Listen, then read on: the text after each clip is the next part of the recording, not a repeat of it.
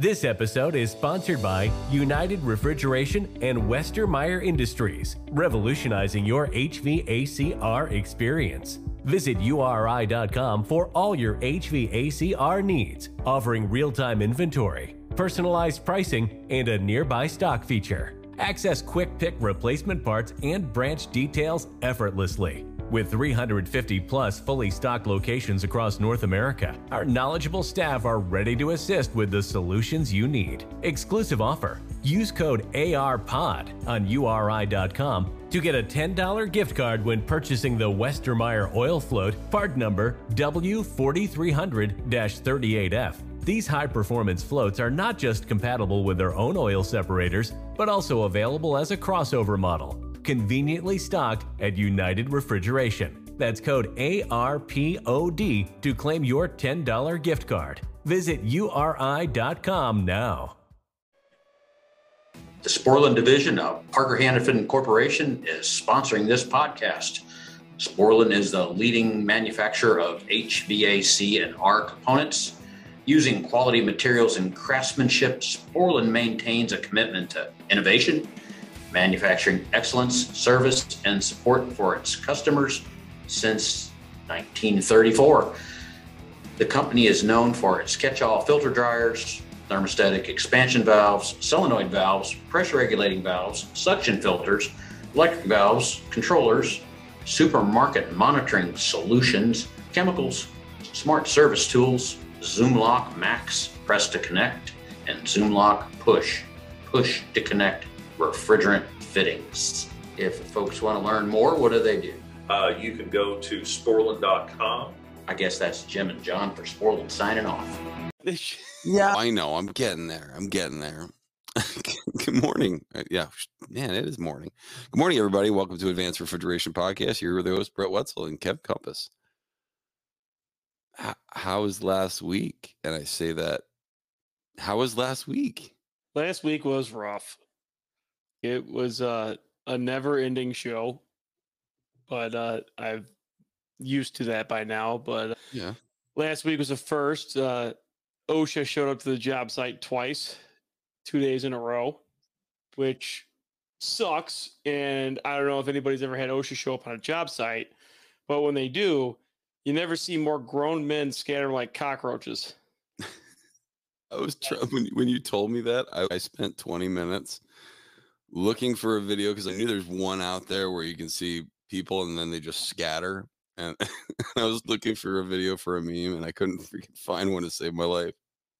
Yeah, he when you see that nerdy guy show up with the clean shoes and a clipboard and safety glasses and a clean hard hat and a vest, just start running. I turned around and everybody was gone. There had to have been 90 guys on the sales floor working between carpenters, electricians, fitters, and everybody else, and just gone. I got a call. It's, hey, get out of the compressor room. We're going to break. OSHA's here. It's just find all your safety stuff and just get out of the building. And they're up there just looking for violations, and which sucks because it's a construction job and they're everywhere. It should be safe, though. It should be safe, but you can't really do your job if you follow every single OSHA thing. You're never going to get the job done. You're never going to be able to do it. And that's the thing. Like you've had cords laid out where they're supposed to, and then all of a sudden someone comes through with a forklift while you were doing X, and now you come back, and now that extension cord is all junked up. There's a cord on the floor. Technically, that's an OSHA violation. And it's finicky with stuff. It's a nightmare, and we're trying to get all this stuff going, and it just ruined an entire day's worth of work. And then the guy came back 2 days later again to look for more stuff, and it's just, we're never going to get anything done. And then the last time he came, it was at like noon, so then nobody came back to work. Everyone just left for the day. Yeah, we were working 12s, but like everybody at that point, it's like, yep, screw it, just going back to the hotel. Everybody went back to the bar. It just really screws up everything. The fitters are the only ones that came back to work because we had to get everything piped, but it just really screws up the entire day. So on top of dealing with that, I'm doing a CO2 startup, and I'm out here doing like the pre-start. So I'm going through everything, and it's just been non-stop issues. It's like stuff some stuff got piped to the wrong stuff, which that happens on every single job. But then we're doing EMS, and it's just that's a mess. And there's just tons of stuff that like is not clear in the prints. So I'm out here going through this 900-page wiring diagram for the racks, and that's the only thing you can find the field wiring on. There's no one-line diagram for the electricians, so there's none of that. So I'm over here just trying to make a list of things that need to get pulled and stuff that needs to get landed, which is extremely difficult because the prints don't have any of it on there. Wait, even with the field piping, like the sensor wiring, the comm cables, all that other stuff, not labeled? Like there's a generalized comm drawing, which doesn't match the store. And then there's no, for all the field wiring, like for the gas coolers, for example, it shows a comm line going up there from the rack. Doesn't need it. It needs 4 22 2s and 2 18 4s. What are they doing up there? Do you need it? So there's temp sensors. They got your rack temps or your drop leg temp sensors, your outside air temp sensor, your speed reference, your adiabatic. For to tell you when it's an adiabatic, when there's a fault on a fan, and stuff like that. But like none of that's on the prints. It's in the drawings on the rack legends, but to go through these, I know where to look for this stuff, but like 99% of other guys don't know where to look for it because the book is literally 900 pages long. So well, whatever's on your job, right? That's one of my biggest arguments when trying to argue change orders. If I see a set of prints that I have, obviously the guy that bid the job went over those prints. So if there was something that was on, let's just say the electrician's drawing that says, oh, controlled by energy management contractor, you know what I mean? And if it's not on there, guess what? They screwed up. I need a change order because the guy's not going to magically assume that, oh, they're probably going to forget a couple things. So let's just pad the bill because we're trying to get the job. No, that's not the way it works. You go off the actual print. So when that stuff's on the electrician stuff, but not on yours, that's once again calls for a change order in my eyes. Oh, 100%. But that's the thing. And it's only a problem with this one manufacturer.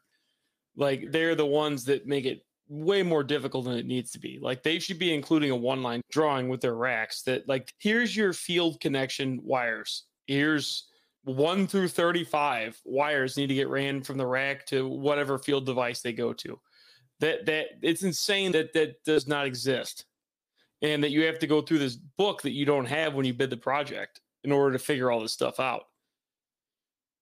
Wait, what book? That book with all the wiring diagrams in it. Oh, okay. Gotcha. You know what I'm talking about. That giant book with all the wiring diagrams in them. And PID diagrams or P&D diagrams. Yeah. I was gonna say, well, who usually gets that for you? It comes with the racks. No, I know, but even if I don't rely on that because I don't trust them, I just usually get them from the project manager or something and just have him ship me over the stuff if I'm like flying out to diagnose something. I mean, the manufacturer will email it to you, but they're real hesitant to do it. But I usually put it on the microthermal computers too. Like I'll usually upload the Adobe files on the computer because that makes it a lot easier to like troubleshoot the wiring diagrams. But that's neither here nor there. But yeah, that's what I've been dealing with all week. So they got an entire week upcoming. They have 4 days to finish this, vacuums, get the racks ready, and then we're starting the racks on the January 2nd. So should be interesting. See how it goes. We did a lot of pre-work this week, so I'm hoping that's going to pay off and we're going to be ahead of the game, but it never seems to be the case. I've been on vacation. I haven't done so. No. Sorry, I got nothing. Yeah, I was off. I've been off. I realized I had a whole bunch of vacation that because I never take off work, and I realized there was just a lot of vacation time. So I was like, yeah, I'm going to take off from.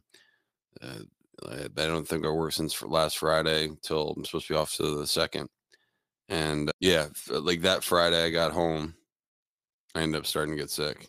So there went a week of me actually getting anything done.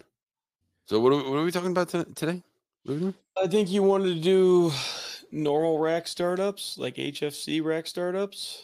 Yeah, there's still a bunch of them out there. They're still out and about. I think it's important that we still cover that because there's a lot of the older gents that used to do all the startups are retired, and a lot of the younger guys want to learn how to do startup, and they don't. I don't know. They just don't know. It's hard, right? Because it takes you. How long did it take you to get like a groove where you felt that you were actually being 100% productive? And obviously not 100%, but as productive as what you could. About a year or two, but I do everything in like processes. Like I have like processes built in my head, like of how I do everything, like Right. how I approach like every situation, how I approach every startup. I have built processes in my head to make me more efficient and make me faster and make me more competent and confident with it. All right, let's start about that. Or let's talk about that then. I don't know. Let's do regular. You We're don't have. still selling a ton of HFC racks and like a ton of them. We're still starting more of those in CO2 racks. It's been hit or miss. It seems like a lot of customers are still, playing the couple here, couple there game, but we're still starting a lot of HFC racks. And the way I like to go about doing all of this is I have built processes in my head and I never really wrote them down on paper, but I, will teach guys as I'm doing it, as I'm training like other startup guys, which is I'm starting to more and more here as of lately. But so the way I like to go about this is so when it comes time for startup, I like to be involved in the project as things are going on. As it's getting built, I want the foreman to call me with questions. I want to know issues they're having, what if things are getting brought up on prints that don't seem right. I want to be involved in all that because I want to, know about this from the beginning. And if things are like questionable, I'd rather know about it. If I can answer the question or figure out this is a spec issue, it's okay. Yeah, that's a mistake. That doesn't look right. Let's get an RFI to the engineer to see if they messed up. Like we had one the other day and it showed the drop leg piping on the split side to be an entire pipe size smaller. What? Same with the discharge. Like Why? the full side, the side that ran all year was 1.5" discharge drop leg. The other side was 1.125". That makes no sense whatsoever. Never seen it before, but it was called in the prints like that in every rack. So ended up being a mistake, obviously. Oh, Jesus. But if nobody would have said anything, it would have all gotten piped in like that. Yeah, you would have had more flow to the 1.5" line than the other side, so you wouldn't have full. In everybody's defense, it would have garnered a change order because it was wrong. It was the engineer's mistake. But nobody wants to do this during construction or startup. Like, yeah, we would have got a change order, we got paid for it, but it's not worth the time and headache that it would have caused to fix it all. It's just not worth it. It got caught right away, and we ended up getting a change order for the pipe to run the bigger pipe. So we ended up making more money off it anyway, but a little bit here and there. But at the end of the day, it saved us a ton of time of redoing it in the end. How about rack stuff? 99% of the time you get the P&ID diagram so you can actually follow the piping to make sure it actually makes sense on the print, but also makes sense with what they're doing. Because sometimes, like I've heard of, someone said there was a hot gas line that got installed before the BGV rather than after. I thought we're not talking about CO2 here. No, okay. Sorry. I just used that for example for just basically piping messes up. Thank you. Thank you for that. Yes, you're right. You're 100% right. You broke that rule real quick. I did. All right. Because I don't have anything off the top of my head right now. You're a jerk. Continue. Yeah, I'll look at the racks. I generally don't look at the P&ID diagrams until I'm there doing first startup. I will generally look at the racks after they get everything piped or they're getting near. I want to come to the job and just see how everything is. I'll spend a couple hours there answering questions, making sure that stuff's there ready, and I'll walk the job, just get myself familiarized with it. Now, when I come to do startup, I'll spend a couple hours with the foreman, walk the job, look over the hangers, look over everything in the store, look over what I'm doing, and then go up in the rack, look over the rack, trace out the piping. I'll briefly look at the P&ID diagram, but I'll trace out the piping. I'm looking through all the headers and finding my packed angle valves and my transducers and my temp sensors. And I'm just looking over everything, making, mental notes of where everything is. And then when it comes time to doing the pressure test, like I let the foreman do the pressure test, and I will generally try to get the EMS up and running for the pressure test, so I could have all the transducers on so we could watch it. That way it's a lot easier. We're not playing, is it leaking through this gauge? Is this gauge off? Anything like that. I will generally watch it like that. And then I will generally split up the circuits. So I'll valve off all the circuits while they're pressurized. So that way we pressurize them at 175 pounds, say that. Then they're all sitting with 175 in there. So if we do drop on the rack, we know it's just the rack. Or if we do drop on the condenser, it's just the condenser. If we drop on a circuit, it's just that circuit. It's a lot easier to, find a leak that way, cuts down on time than wasting and pressurizing and waiting and pressurizing and waiting. It's just a lot quicker to split the rack up and do it that way.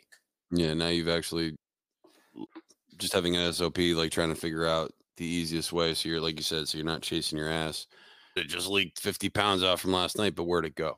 So now by shutting off all your ball valves and segregating everything from the condenser, once you get that common pressure in there, one, you can check all the pressure transducers, and then two, just make sure, like you said, it's not this certain section of the rack that's leaking. Yeah, and then my guys have been pretty good about here when they're done piping a circuit, pressurizing it and shutting it, and then marking it down. So that way it's full of pressure when they finish. And then that way that one's pressure tested. So smart.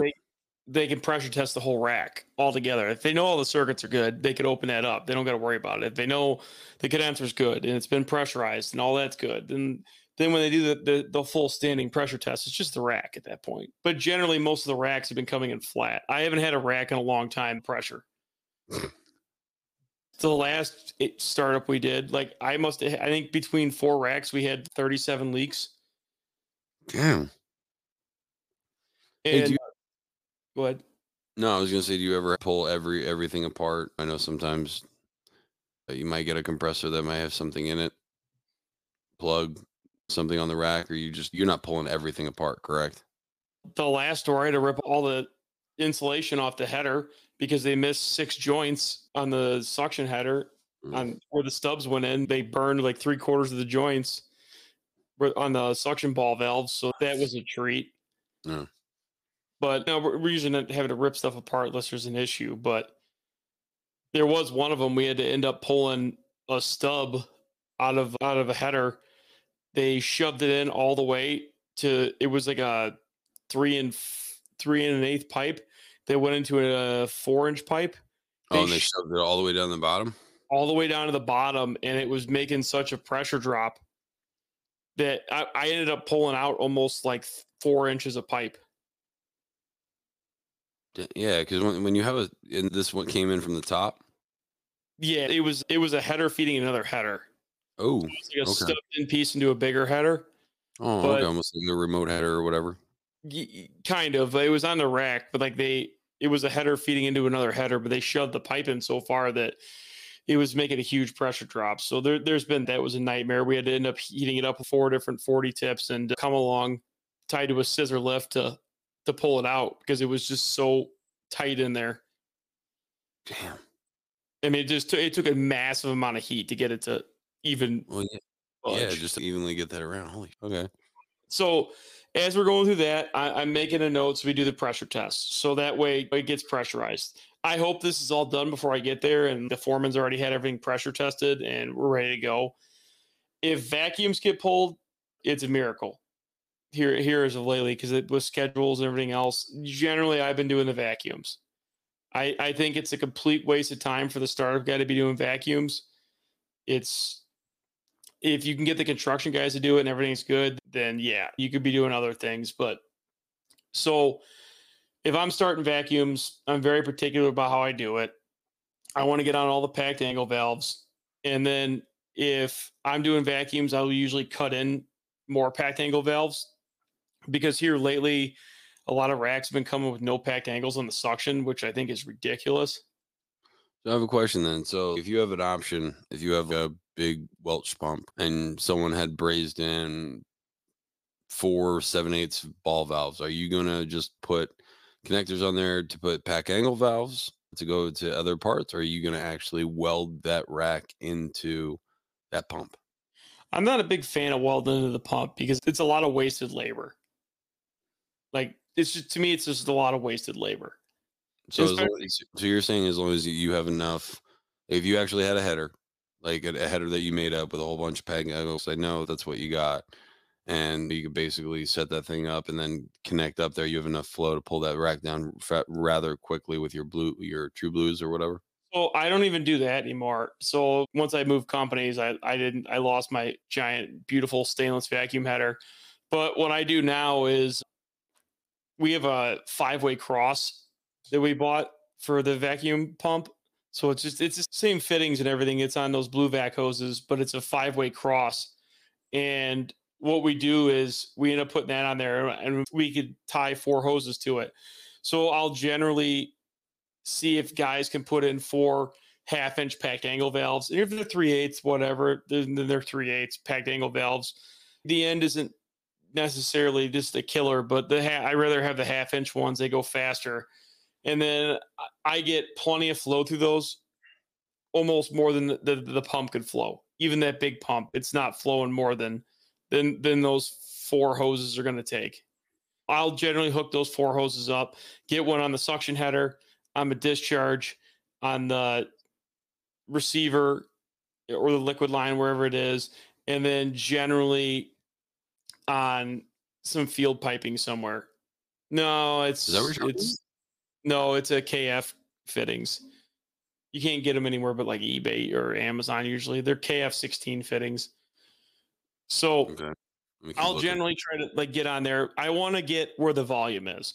Now, what I have been doing as of lately, because a lot of manufacturers are skimping out on the packed angle valves, is I've been pulling a receiver relief and threading in a 1/2-inch male pipe thread by 1/2-inch male flare fitting. And I've been using that to pull on the receiver because I'm pulling right off the top of the receiver and I can get a ton of flow out of there because the receiver is the biggest part of the open vessel in the store besides the condenser in your field piping. So the faster you evacuate that, the better.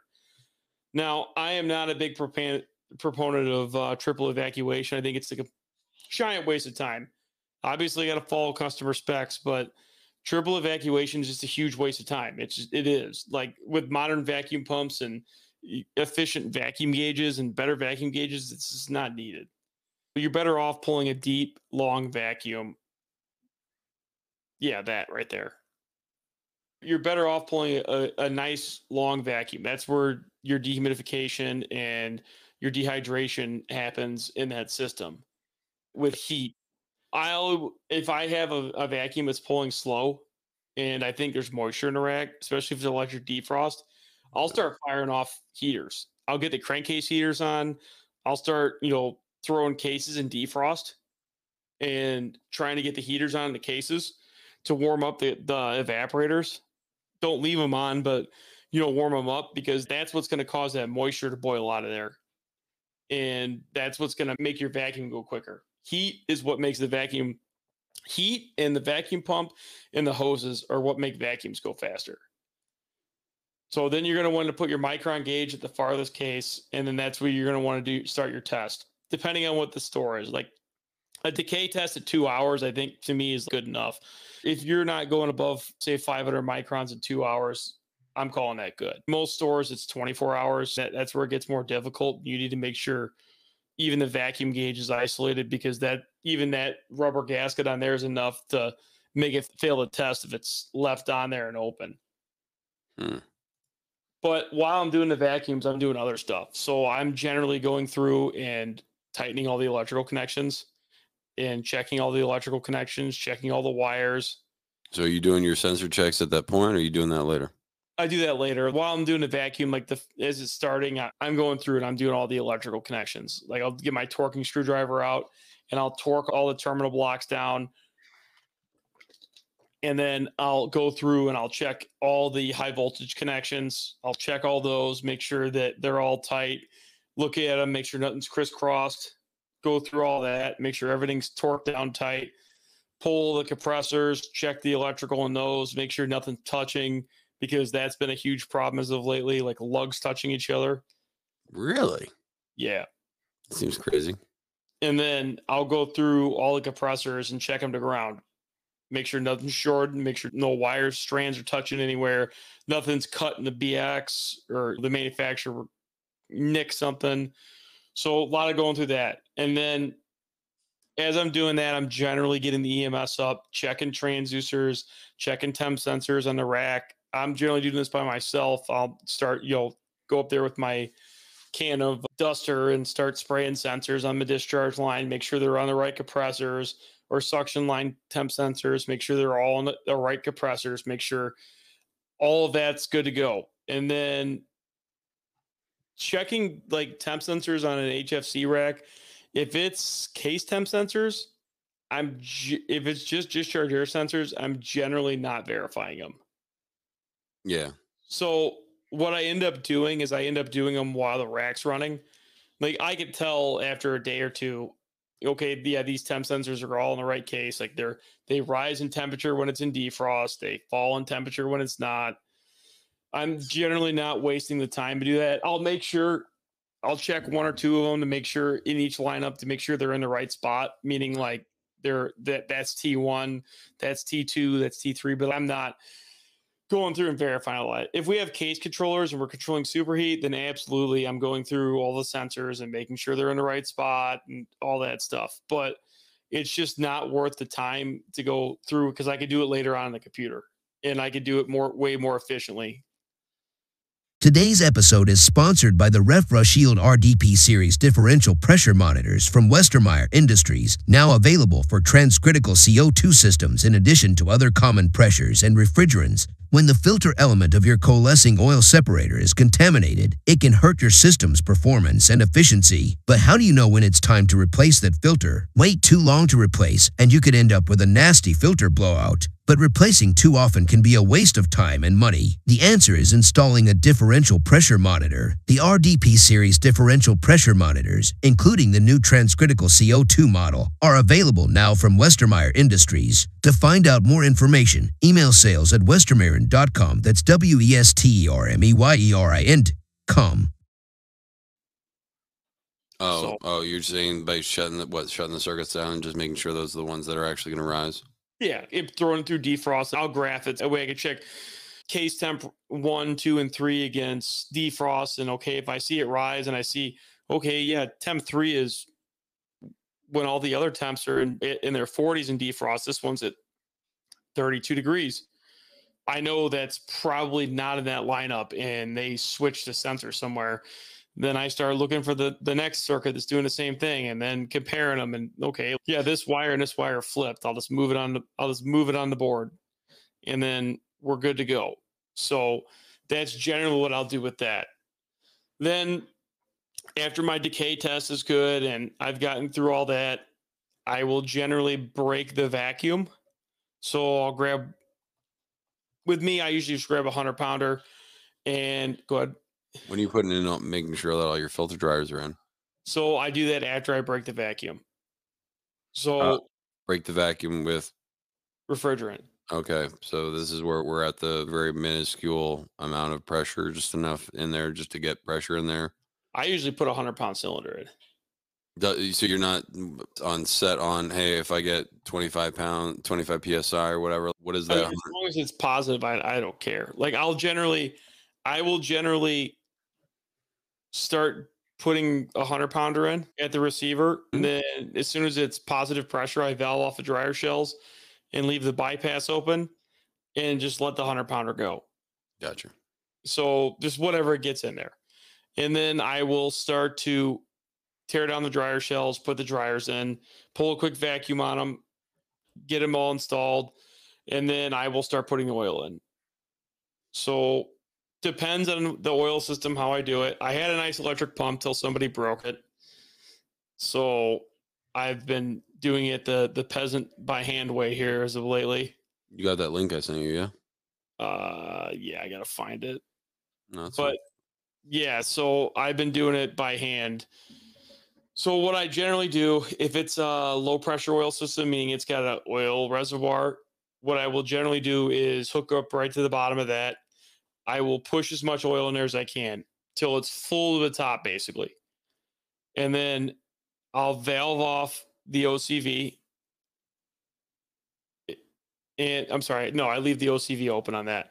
And I'm going CO2 in my head for a second. I will leave the OCV open. I will hook a tank of refrigerant up to the top of it, and I will open the vapor on the tank, not the liquid, the vapor. And I will use that pressure from the vapor refrigerant to push that oil into the compressors because it's going to pressurize the tank.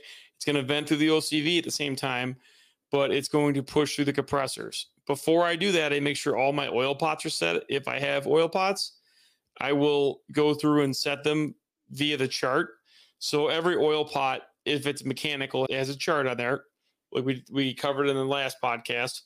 There is a setting via pressure. So if it's a 20-pound OCV and I want almost a half a glass, I know I gotta be one turn down from top dead center on a Sporlan oil float. So I'll set them all the exact same, and then I'll start pushing the pressure in there. And I'll push till all the compressors are full, and then I'll stop. And then wherever my oil level is, say it's like below the 1 ball, I'll fill it back up to 2.5 balls floating because I know I'm going to need more oil eventually. So I'll fill it back up to 2.5 balls, and then I will start going through and bumping compressors. I should have enough pressure in there where I could bump a compressor on for a few minutes or a few seconds. Just go ahead and force it on the EMS and override the low pressure switch if I need to, and just bump it and see if I can get it to run and make sure they're going to run.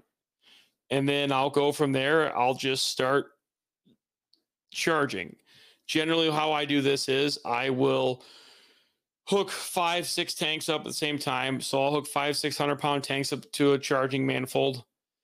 And what you're going to want to do is shut the receiver outlet, and you're going to want to hook to the packed angle valve on the dryer shell. And you're going to want to charge from there. You're going to want to put in all the refrigerant you can till you stack that receiver up to 60, 70, 80%. Generally, I'm going about 70, 80%.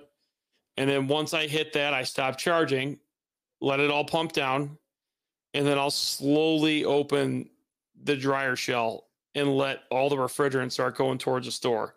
Now, while I'm doing this, I'm closely monitoring my suction temperature. And while you're charging it, you're basically just going through and just charging it through the main liquid line, letting it feed through and clear everything out of that pipe that might be in there anyway. And then it'll make its way back to the returns. Yeah. Yeah, it'll make its way back to the suction. So you're doing two things here. Like, you're charging relatively quickly without having to worry about it because you're not feeding liquid to the compressors, and everything is so warm in the field. All that liquid you're sending out there is just instantly boiling off. It's just instantly boiling off, so that way you don't have to worry about it. Now, then once you get to 80% or so, or at about 65, 70%, I'll stop charging and let it all pump down. Let me get that last 10, 15% out of the store, and then I will get ready to open the main liquid. Now, I open the main liquid slowly, and the entire time I'm watching my suction temps, my discharge pressure, watching my return temps, and just letting this thing slowly build up, and it should start staging up the compressors more and more. It's not as bad it's not CO2, so it's not as violent when it starts flooding back. It's more controlled. You could shut it off if you need to. You don't have to take as many precautions when you're doing this because you could just shut it off and idle it. This is what it is. It's not going to blow reliefs. You have a lot more leeway with it. Now, as we're going through this, I'm just watching my discharge pressures, watching my temps, making sure that everything looks normal. And then I let it run and pull down and make sure my electronic EPRs are functioning. Make sure that if I have standard EPRs, that's when I start setting valves.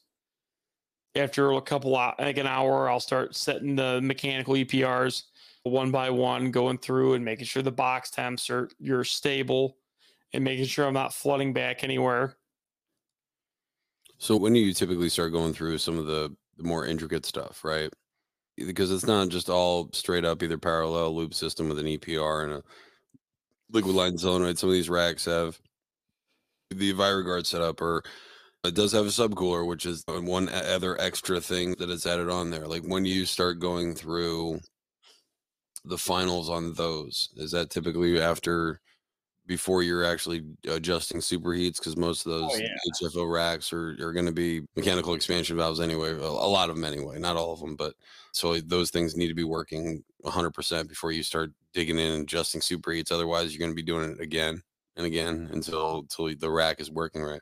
Yeah, I generally spend the first day trying to get everything running and make sure we have no flood back issues, make sure we're not running little suction temps. Then I'm dialing in the subcoolers and I'm getting the whole back set, and depending on how much help I have and how big of a store it is and how big the rack is. If it's a massive rack, or it takes me more time. But as I'm going through, I'm generally trying to get the subcooler running that day. But that's after everything is charged and I have the case EPRs somewhat stable. Like I have them somewhere around the SST I need they're going to be. And if I got to go like a quarter turn open, quarter turn closed here and there to make up for the glide, then I start there. And then if it's CDS valves, I really don't worry about it. I make sure they're moving and functioning. And then I'll start with the subcooler. I'll start dialing in the subcooler after I know I have enough liquid in the rack and that's all good. Go ahead, Brett. Do you check it? Do you check it via the EPRs to make sure they're opening and closing?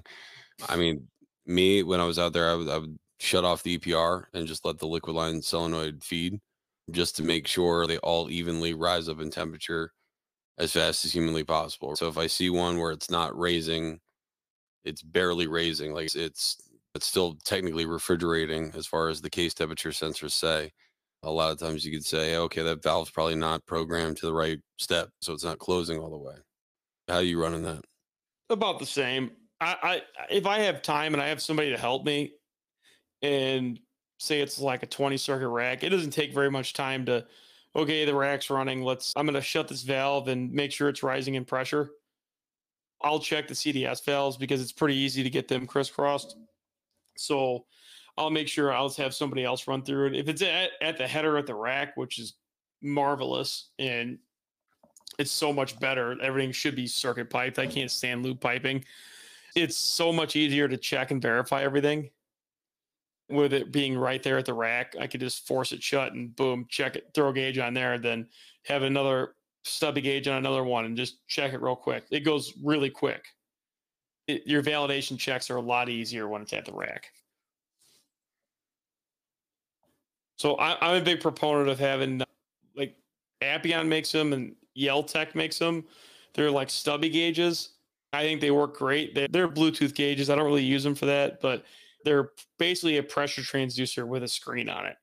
That's what I use to set all my EPRs, all my pressure switches, anything I'm setting a valve in front of me, I use those. I don't use the wireless probes with the app. Oh, I got you. Like the Appion style ones, right? Yeah, the Yeltecs are like basically knockoffs. They are. It's literally the same gauge. I know.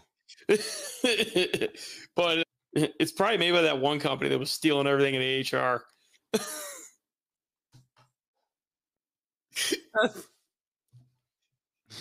There's no samples? Yeah. Why is there no samples? I don't understand. Why can I not take this case controller? It's considered a sample. Man, I went back and forth to the Copeland booth like probably 15 times. I was like, and I would just go over there and pick up the E3 Jerry Gently and just start looking, like making it very obvious. You laugh, but I guarantee that company was actually doing it. But yeah, so I will generally use those to check all my valves and set all my pressure switches. I really like them. They work really well, and they update instantly, better than a few second lag you may get off of a probe. those work really well for that. So that's generally what I'm using to do my verifications and my pressure switch settings. And then as I'm going through all this stuff, I will generally set the low and high pressure switches with the nitrogen in the rack. So I will generally use nitrogen to set the low pressure switches. Same thing with the high pressure switches. I'll check them with nitrogen in there. I'll put them all up to say 450, 465, and I'll make sure all the compressors trip out on the high pressure. I'm not going to go through and shut every single one with discharges when I'm doing a startup. When I could pressurize it with nitrogen, just isolate the compressors and the discharge line, put it up to 375, boom, they all tripped. Okay, I know all the high pressure switches are good. When did they start getting temperature sensors with those pressure transducers? They've always had them. Oh, really? I've never used them though. Like I've never seen them on. I have the Appian. Like mine's a PT 300, which doesn't have the pressure temperature sensor, but my LTEC one did come with it. I just never used it. It's like a really chintzy pressure sensor, but like Appian redid those apparently, and they look nice. So those ones are discontinued, and they have a new one. Oh. So with a flexible connection on, it looks really nice. Just waiting for this one to break some more so I can get a new one. But yeah, so that's generally how I'll go through and do all those. I'll check all my transducers as it's running, make sure it's all good. And then I'll start dialing in everything. I'll start dialing in the subcooler, start dialing in the receiver flooding valve, the condenser flooding valve. I'll start dialing in the receiver pressure. I'll start dialing in the liquid outlet pressure regulator if I have one, and like going through and just dialing the rack in. Not 100%, but getting it more and more done the first day. Then the second day, after it runs for a little bit, I'll start tweaking everything. Okay, it's like I can shut this EPR a little more, shut this valve a little more, open the subcooler and get the superheat set. And once everything calms down, then I go downstairs and start setting superheats. So I'll go through, get the saturation about where it needs to be if it's on a normal EPR, and then I'll set all the valves all at once. I have the Sporlan tools for that, like the Smart Pro R sensors. The best app, and I cannot believe anybody has not designed any of these other tools like how they copied it. Sporlan did a fantastic job with that app. It's functional for what we do. You could do the multiple superheats at once. It makes it go so much quicker. And I'll settle the superheats, get them dialed in 4 to 6 degrees, pretty much for everything. Medium temp and low temp. I'll set my superheats low. Yeah, those ones. They redid them, so they look way nicer.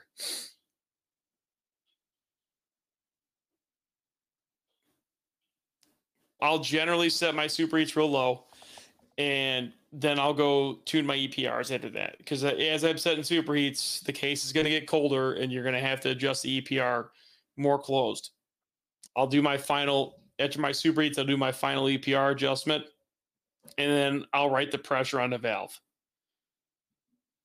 of what I set it at.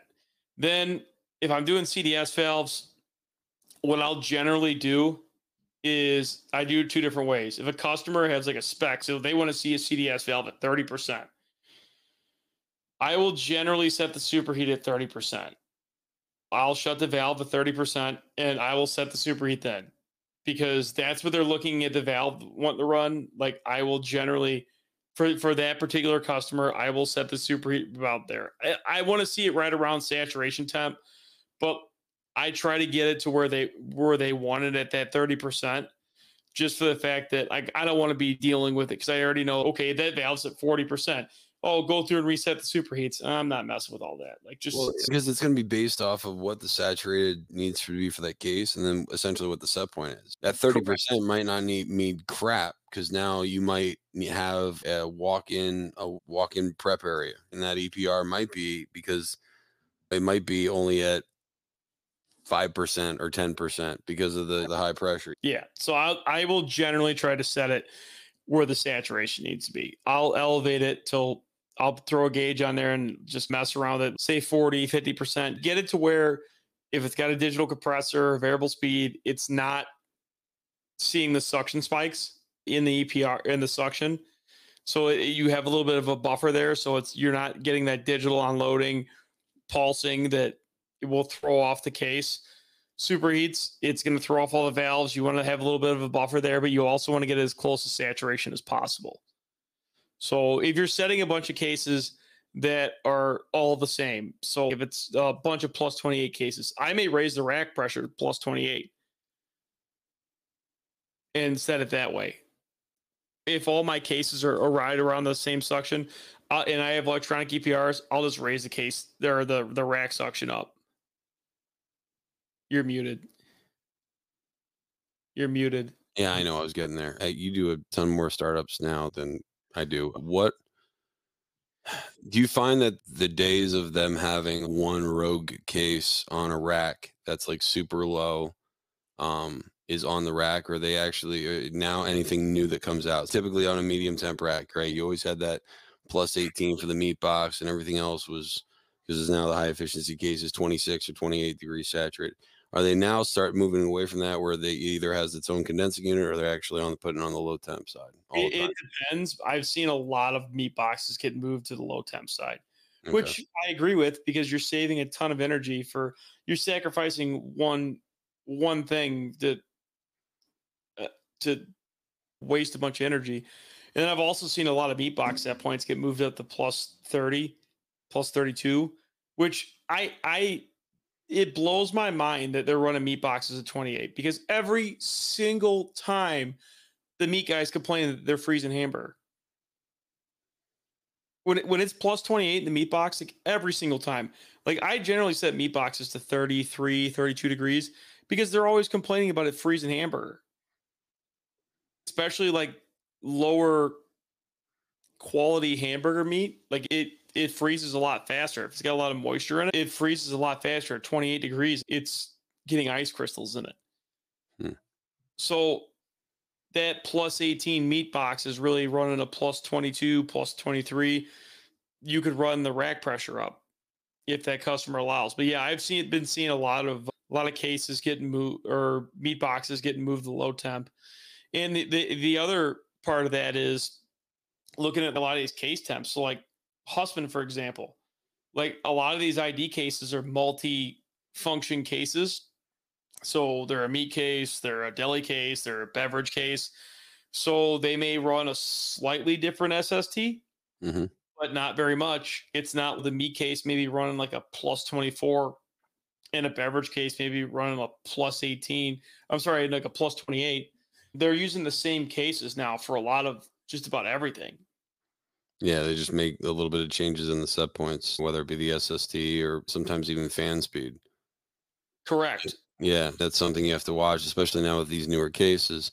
They have so many, there's at least 2 or 3 different manufacturers that I know of that you can change the fan speed of the fans that they put in there. And it's all about checking the FPM. FPM on that case says it's supposed to be at 180. Make sure the damn thing's at 180, because it's going to save you a whole bunch of headache if you don't have that and check that first. I can't stand, because they come out wrong all the time. It's an issue. Cases get moved around. Cases don't show up when they're supposed to, or they get put in the wrong spot because, okay, this 12-footer showed up annihilated. They're going to put this one over here. That's where it becomes a problem, because they all have the same model number. And it's, okay, this 12-footer will work over here. And then come to find out, this one had the high-speed fan kit in it, and this one had a low-speed fan kit in it, and it becomes a problem. Yeah, no, I totally agree with you. Also, since we're talking about piping and checking pressures and that, typically the rack set point is typically anywhere from 2 to 3 degrees lower than what your lowest SST on your case is. I cannot. So that's more of a old school rule of thumb. And generally, I don't know. Probably with the way the pipe is sized now, but typically if you're looking at refrigeration schedules, like if it's plus 15 rack, then probably the lowest SST is like plus 16 or plus 17. But most of the time it's 2 degrees now. Like is generally what I see these engineers doing. But like a lot of the stuff is like the suction lines on 448 have been upsized so much for velocity, and I'm generally seeing half a degree. But I think the other point of that might be as well is because when you run those cases, a lot of times maybe they don't have EPRs on there, but they have case controllers on there where they're just controlling the expansion valve. So all of a sudden you shut that load completely off because it's made temperature, right? If it doesn't have EPRs, and then I'm moving nearly as much refrigerant down the hallway.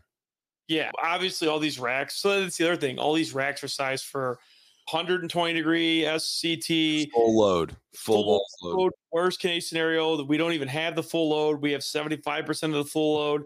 So there's no reason to be running a plus 18 rack or plus 18 cases on a rack that is sized for plus 16 or running plus 16. It doesn't have the pressure drop to require it. You could run plus 18 and have a half a pound of pressure drop. Yeah. That's my thing. That's an instant way to save energy right there that I think these engineers are all missing because they're all looking at engineers always look at the worst case scenario. I might as well be an engineer. The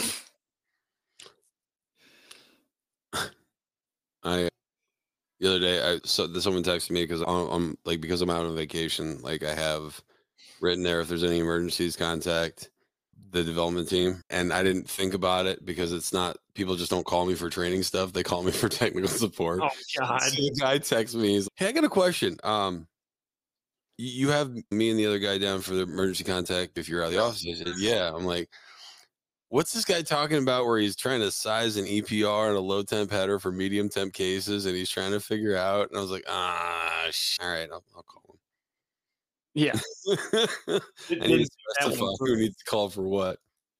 But yeah, that's a big thing that like I see that is like changing at a lot of these racks now. Like there's the suction line sizing is dramatically changed in a lot of these 448, 449 stores where you don't have this pressure drop anymore like you did with 22 and stuff like that. So these engineers are getting a lot better at sizing these lines and keeping away from that pressure drop. So with that being said, I don't really see that pressure drop as much. So I try to run the SST up higher.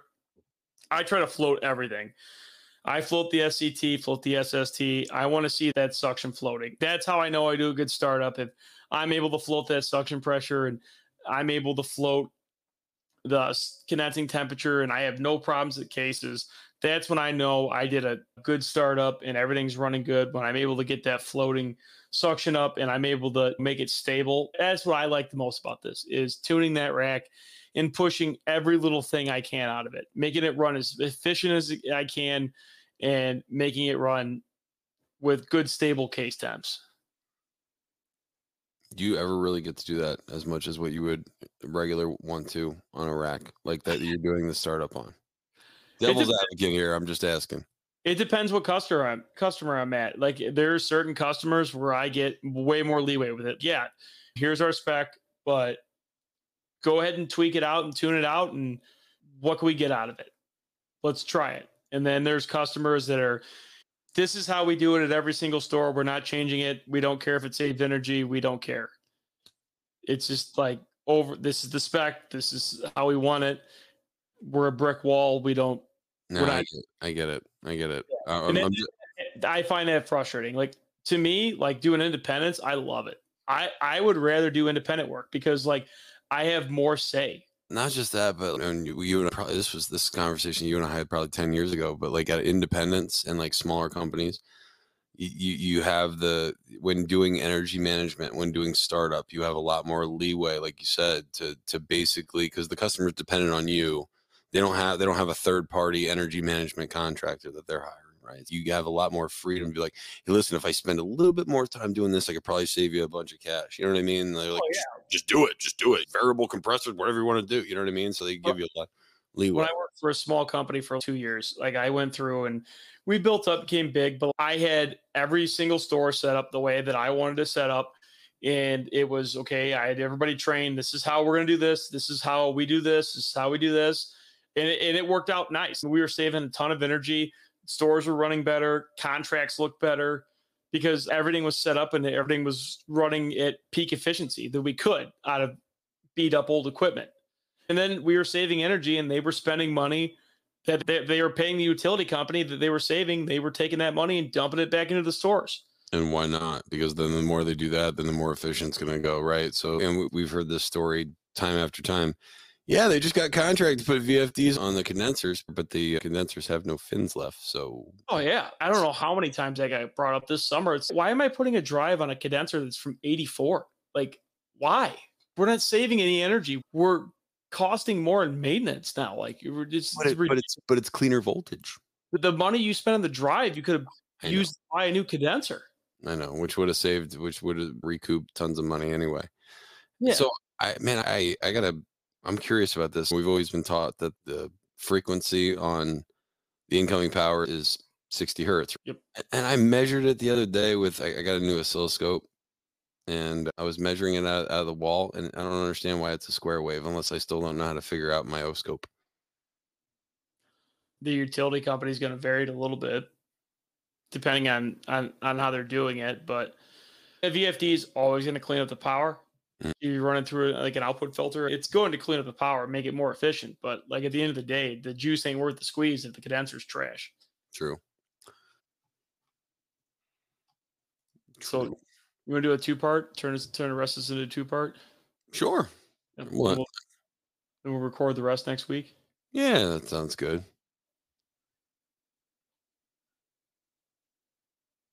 I was just waiting for awkward silence. All right, guys, we'll see you next time, and we'll talk to you later. Bye. You're such a dick.